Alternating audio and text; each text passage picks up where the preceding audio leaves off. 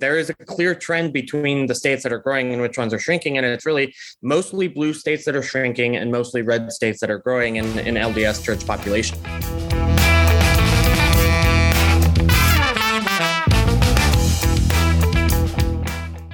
Good Monday morning, and welcome to the Daily Buzz. I'm your host, Palak Jaiswal. The voice you heard at the beginning of the podcast was data columnist Andy Larson, but you might also know him as a jazz reporter and one of the voices on the Tribune's How About This Jazz podcast. Andy joins Grant Birmingham to discuss recent membership trends in the Church of Jesus Christ of Latter-day Saints. Larson, thank you for talking to us today.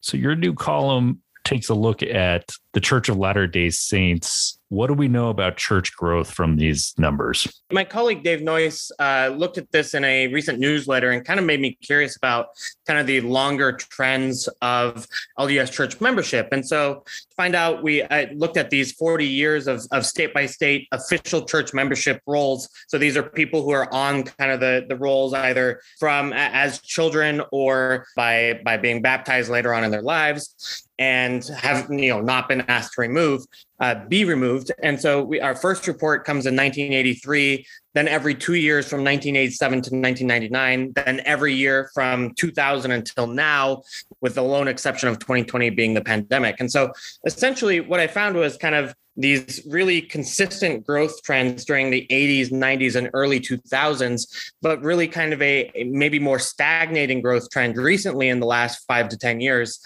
where, the church membership is still growing, but certainly at a lesser rate than before. And even in some states, just shrinking.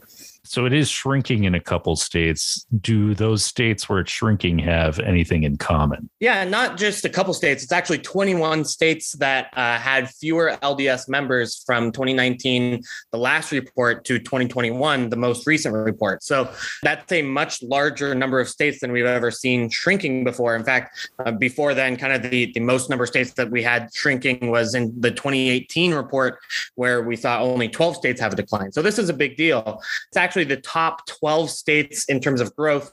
So South Dakota, Arkansas, and Tennessee are the top 3.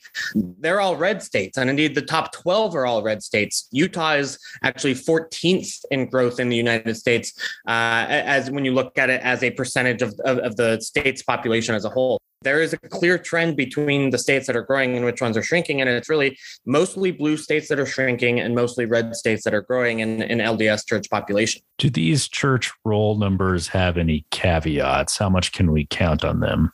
Yeah, for sure. I think that's a really fair question to ask. Essentially, what as a kind of a curious person, I want to look at different ways to count these people. So obviously, there's kind of like the official LDS statistics here that we've included in the article. But I also wanted to look at other polls and other ways that we may count whether or not people consider themselves LDS.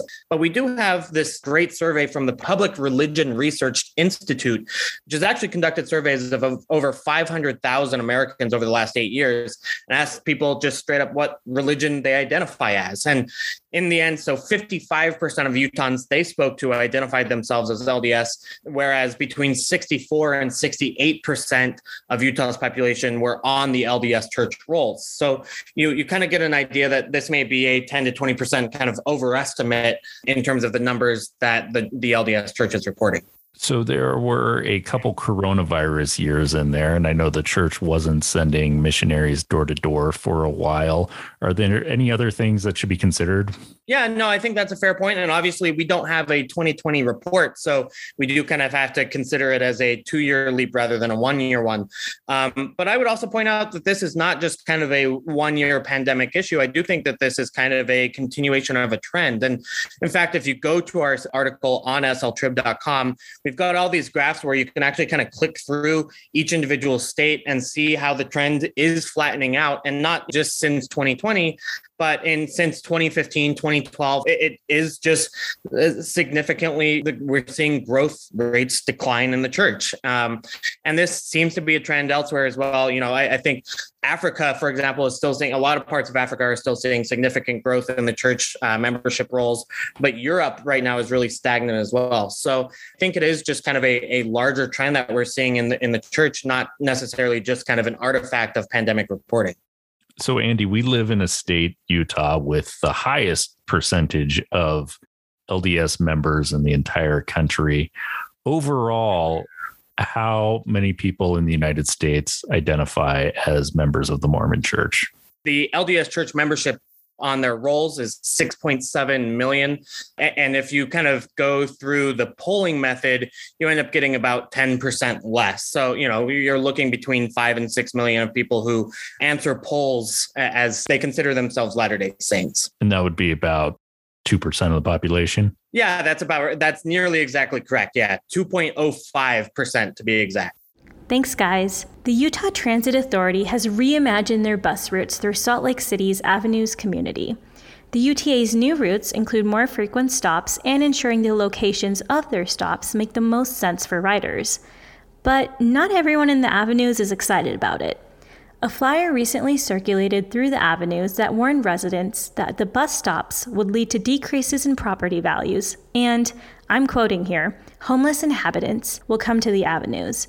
Other residents worried about safety and that buses would accidentally kill pedestrians in the community. Eric Callison, the UTA's manager of service planning, said he received positive and negative comments about the new routes, and that a number of the negative comments essentially came down to a form of NIMBYism, or what he called any street but mine. The new routes will begin later this summer.